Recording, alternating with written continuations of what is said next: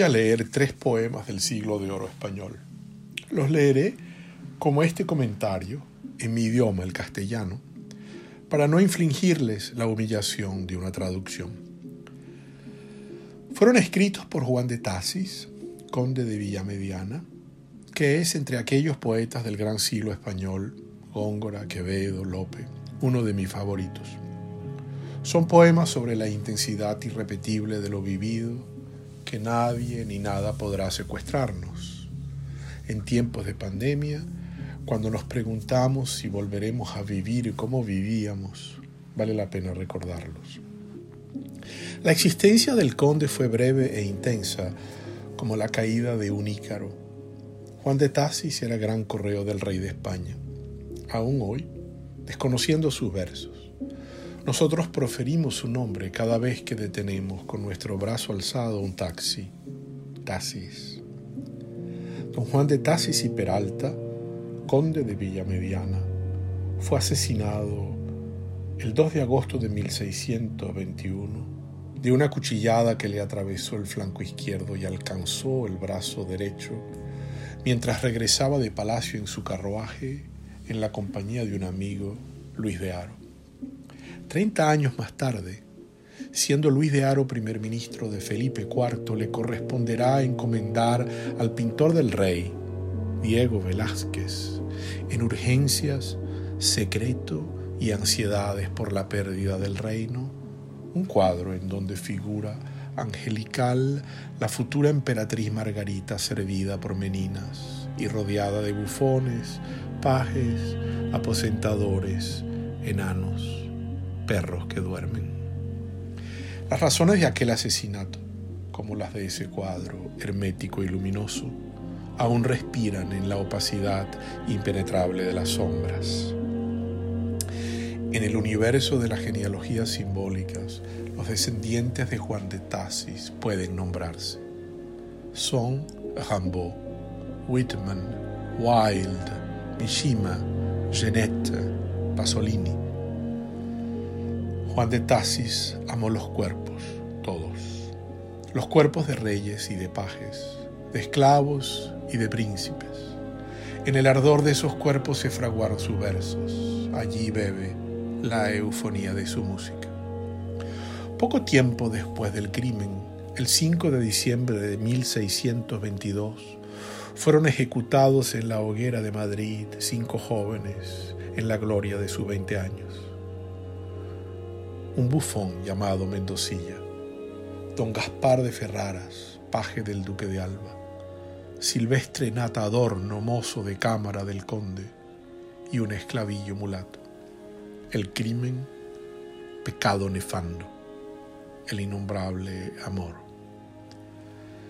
El proceso iniciado por sodomía, que incluía al conde, desapareció de los anales del Consejo de Castilla.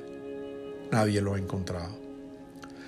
¿Acaso murió el conde por haber nombrado al amor que no se nombra?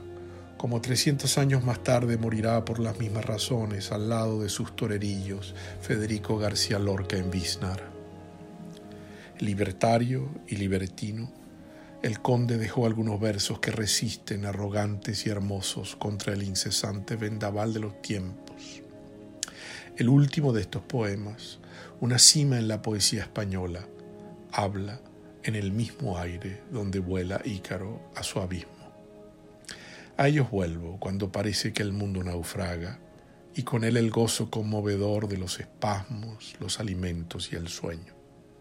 Vuelvo a ellos para recordar, parafraseando al conde, que nadie nos quitará la gloria con perderlos de haberlos alcanzado. La música de fondo es obra de Olafur Arnalds, un compositor islandés que yo escucho con frecuencia, de un álbum, The Chopin Project, también en Spotify, junto a la pianista Alice Sarah Ott. Y estos son los poemas del conde. Buscando siempre lo que nunca hallo, no me puedo sufrir a mí conmigo, y encubierta la culpa y no el castigo, me tiene amor de quien nací vasallo. Yo sufro y no me atrevo a declararlo, con ver tan imposible el bien que sigo, que cuando me condena lo que digo, no me puedo valer con lo que callo. Sigo como dichoso, no lo siendo. Quisiera dar razones y estoy mudo, y de puro rendido me defiendo. Del tiempo fío lo que en todo dudo, y en fin he de mostrar, claro, muriendo, que en mí el amor más que el agravio pudo.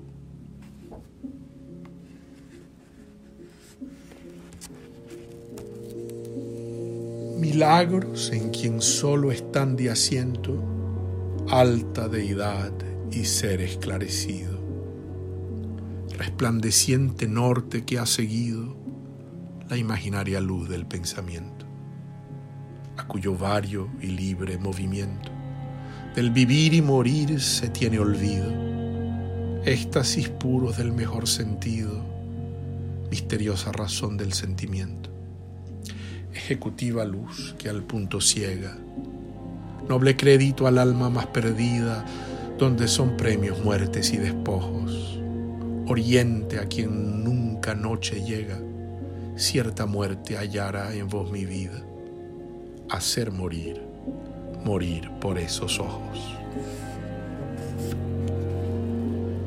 De cera son las alas, cuyo vuelo gobierna incautamente el albedrío, y llevadas del propio desvarío, con vana presunción suben al cielo. No tiene ya el castigo ni el recelo, fuerza eficaz, ni sé de qué me fío, si prometido tiene el hado mío, hombre a la mar, como escarmiento al suelo. Hacia la pena, amor, el gusto igualas, con aquel nunca visto atrevimiento, que basta a acreditar lo más perdido. Derrita el sol las atrevidas alas, que no podrá quitar al pensamiento la gloria con caer de haber subido.